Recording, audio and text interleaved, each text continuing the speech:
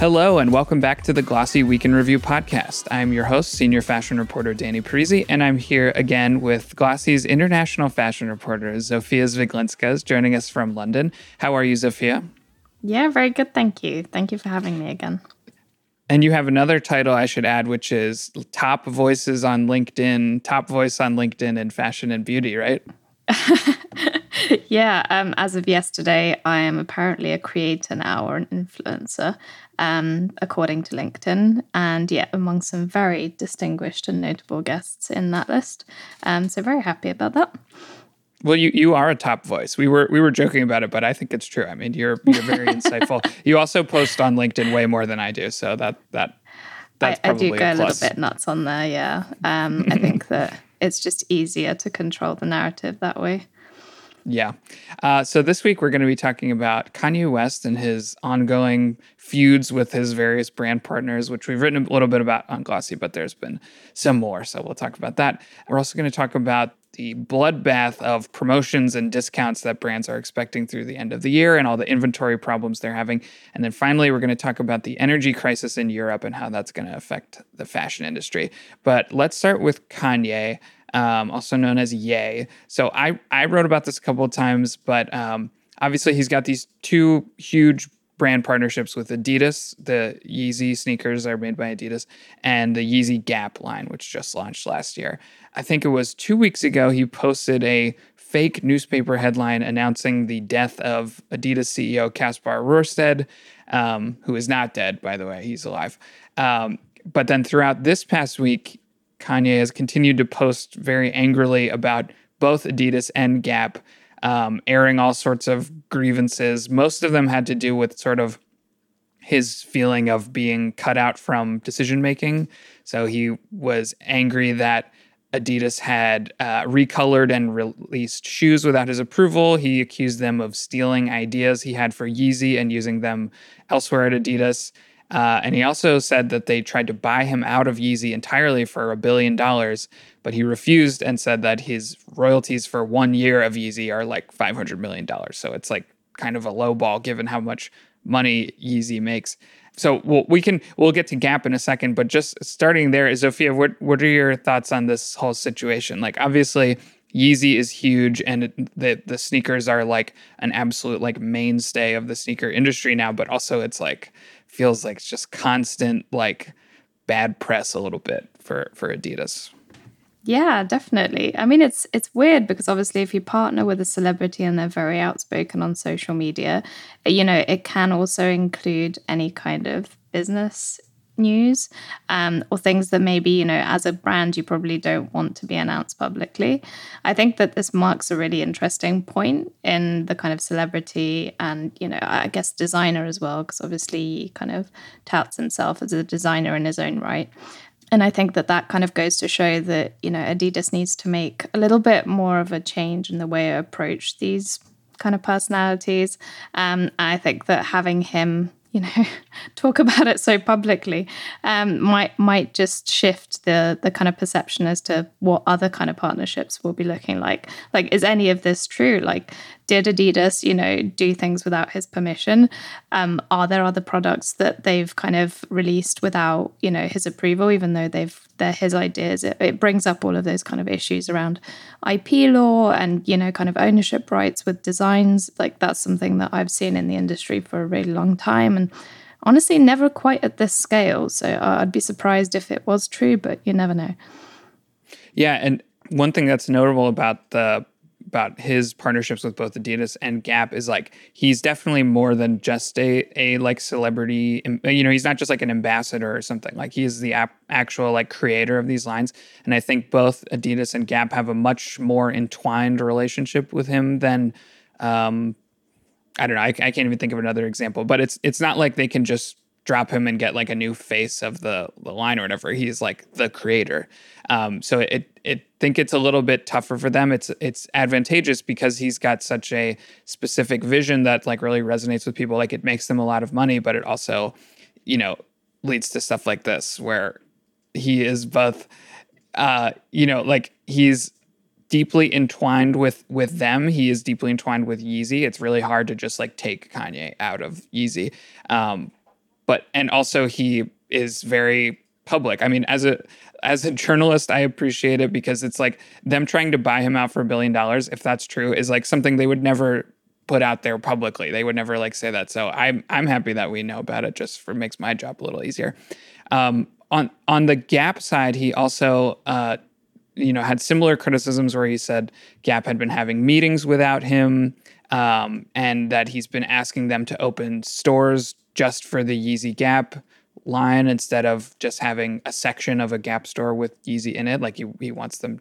And he said, and I think he said the same thing about Adidas, where he was promised Yeezy stores rather than just Yeezy being sold in Adidas stores. And neither brand has done that. There are no Yeezy specific stores that I know of. So, what do you think about that? Like, do you feel like that's something that they could conceivably give him? Like, could you see a Yeezy store existing, or is that just like, I feel like it goes against both of those brands' kind of like stated retail strategy a little bit.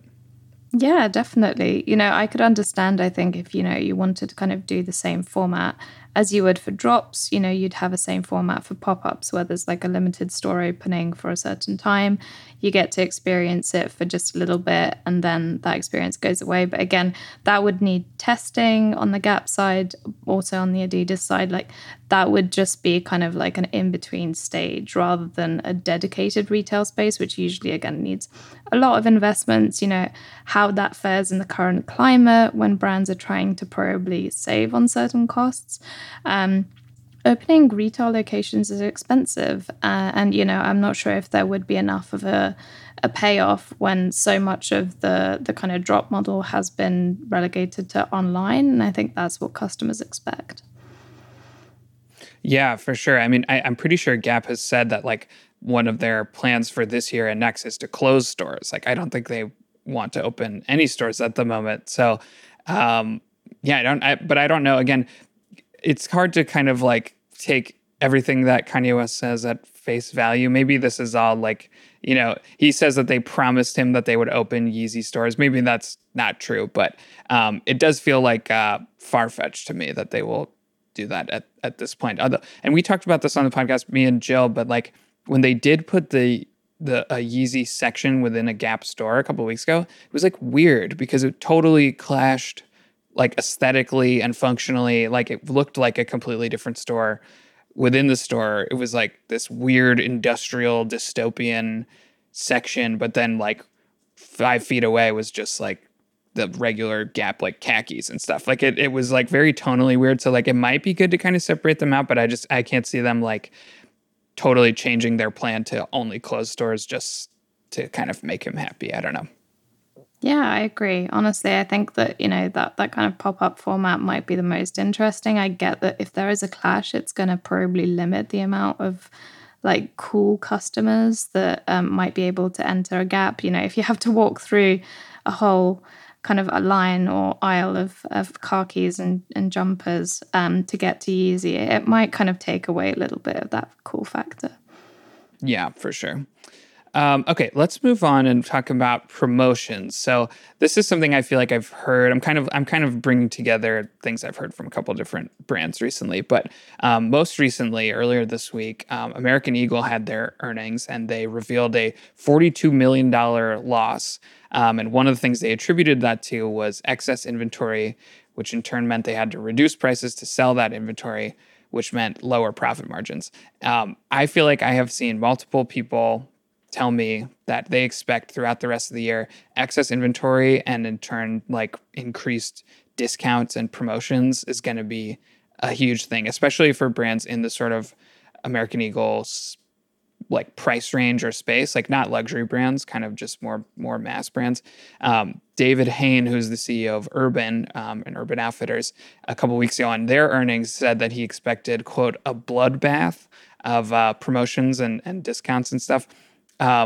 What have you been hearing over in Europe and the UK, Zofia? Like, do you feel like discounts and promotions and excess inventory is an issue there too? I mean, I think it might even be less so. I guess there's quite a few still mass retailers, but maybe there's less of a presence from, brands like American Eagle. Although I do think that there are some brands who are opening at the new Battersea Centre, which is like this new shopping centre in the old Battersea power station. So I think maybe the environment here is a little bit different.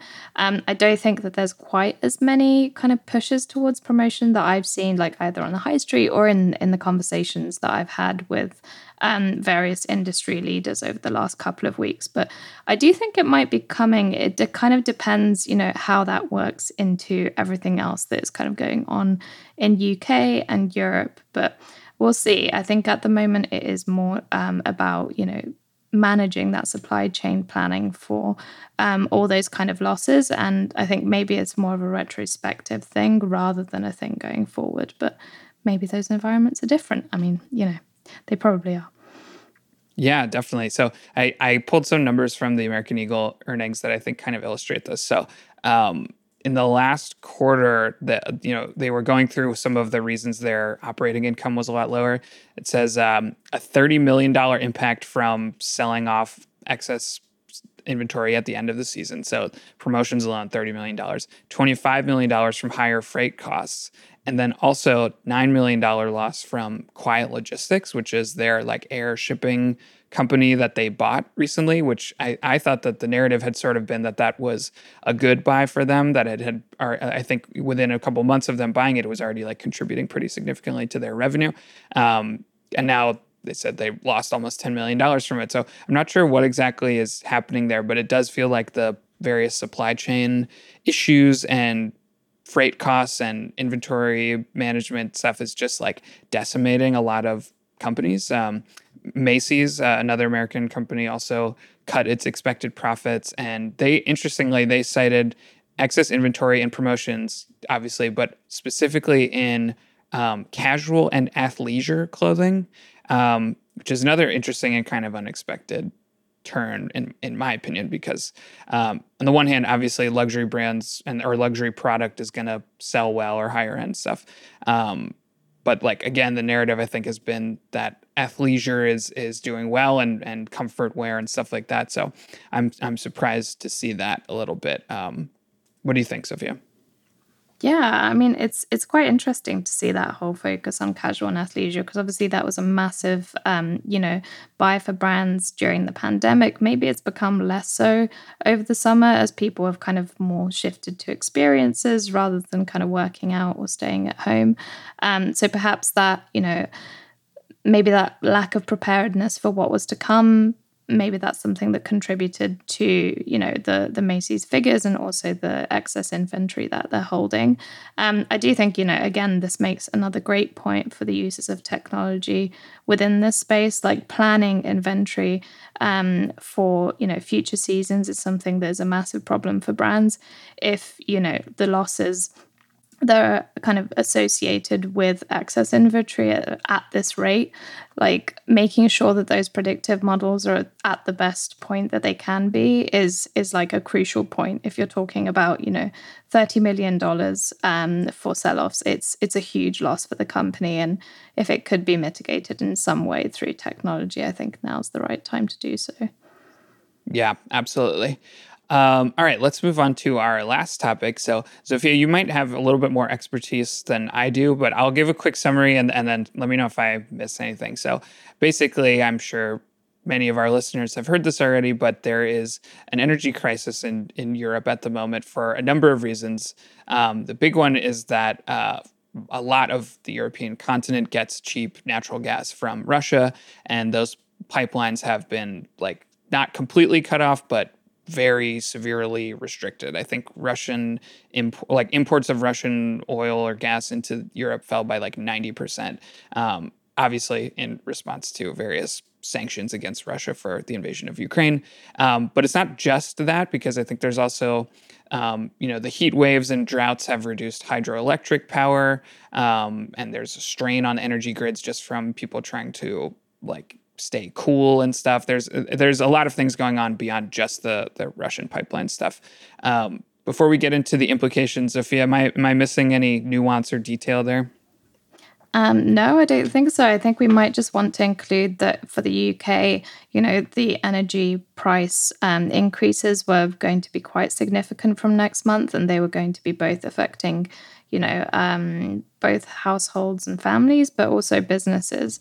I think there's already been talks of some, gastronomy and restaurants and that kind of business talking about the impact that would have on their business.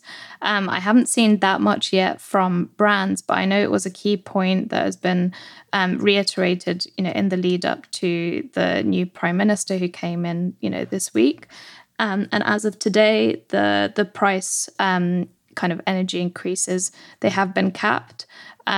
So they've been capped to an average of £2,500 a year, and that also applies to businesses who would be receiving help from the government over the winter. So I think that there's been some mitigation from what I've read. It's not quite enough. There's still quite a significant increase. So I'm wondering how, brands will be able to, again, cover for those costs after already, being affected by supply chain issues, rising freight prices. It just seems like a lot of costs that they're going to have to absorb. It does feel like, and it's felt like this a little bit for the last couple of months, but even like the last 2 years, like just crisis upon crisis. It feels like there's stuff happening all the time in several different ways. Have you felt any personal like impact from this? Like, has it affected you yet as an individual? No, I don't think so. I think honestly, we've, in a sense, been quite lucky up till this point. I guess lucky. UK's been experiencing probably one of its first major heat waves last summer. So the uses of, gas and electricity have significantly reduced, I think, for most people over the summer. But coming up to winter and, the kind of vast storm season that we're seeing right now, I think that there's going to be quite a lot of an impact. It always has an impact on vulnerable communities, but also on just regular people too. So I'm fully expecting that is still going to have to be something that, people like me are going to have to deal with. Yeah, for sure. Well, like you said, I think it's still a little early to see a lot of like specific responses from brands. But one thing that I have heard, and I think you can kind of see it already, is that it's really like messing with a lot of like traditional relationships or like structures within the EU. I saw that like France sends electricity to Germany and Germany exports natural gas to France, and now it's the opposite. Like that has reversed. France is sending gas to Germany and Germany is exporting electricity to France. And there's an organization called Eurotex, which is representing various EU textile companies, who talked about how the different kind of the contradictory national policies between all the different EU members about how to handle this energy crisis is kind of like fracturing the single market. Like it's turning the EU kind of into a little bit more of a mess than it usually is. One of the strengths, I think, of the EU is that it's this unified thing, obviously. And so might be a little bit before we see like more specific impacts and reactions and responses from fashion brands, but already like, especially for luxury brands where there's so many based in like France and Italy, I feel like just the messing with like the EU countries' relationships with each other and the import-export relationships, I feel like will certainly have some sort of impact in the next couple months. Yeah, definitely. And, granted, a lot of these luxury houses have diversified their supply chains, so it's not all based in France and Italy like it used to. But I do think that, this is going to have international kind of reverberations. The whole kind of cutting off of the gas supply chain from Russia has affected many businesses. And it's not just in Europe, but it's also in China and places where production is, at an all-time high. I think that that's something that brands will have to reckon with as well. Again, rising costs, suppliers kind of demanding that they're the ones who are going to be absorbing those. So I fully expect to see more price increases for brands, and I'm wondering how that's going to, reflect in, are they going to be raising prices? Is this going to be something that's going to affect their business significantly? Are they going to move production to different areas? It's quite a, volatile time. For sure. And I'm sure that in the coming weeks, you and I will both be writing about this because I cover a lot of supply chain stuff and you cover a lot of European stuff. So between the two of us, there will be stories about this on Glossy. Okay, I think we're going to call it there. This has been such a fun conversation. Also, we should mention before we go that we're recording this on Thursday. Tomorrow, I think I will be writing my first New York Fashion Week briefing of the season. And then all through this weekend and next week, Glossy's going to have tons of New York Fashion Week coverage. We'll have a week in review special episode about New York Fashion Week with me and Jill next week. Zofia, you're going to be covering London Fashion Week, and we'll talk about that in 2 weeks. There's just going to be a lot of Fashion Month coverage on Glossy between the site and the podcast, so you can all look forward to that. In the meantime, if you want to give us a rating and a review on Apple Podcasts, Spotify, wherever you're listening to this, that really does help us out a lot. And you should also consider subscribing if you're not already a subscriber, because you get to hear the Week in Review episodes every Friday. Usually me and Jill, or me and Zofia, or sometimes me and other reporters from the Glossy team.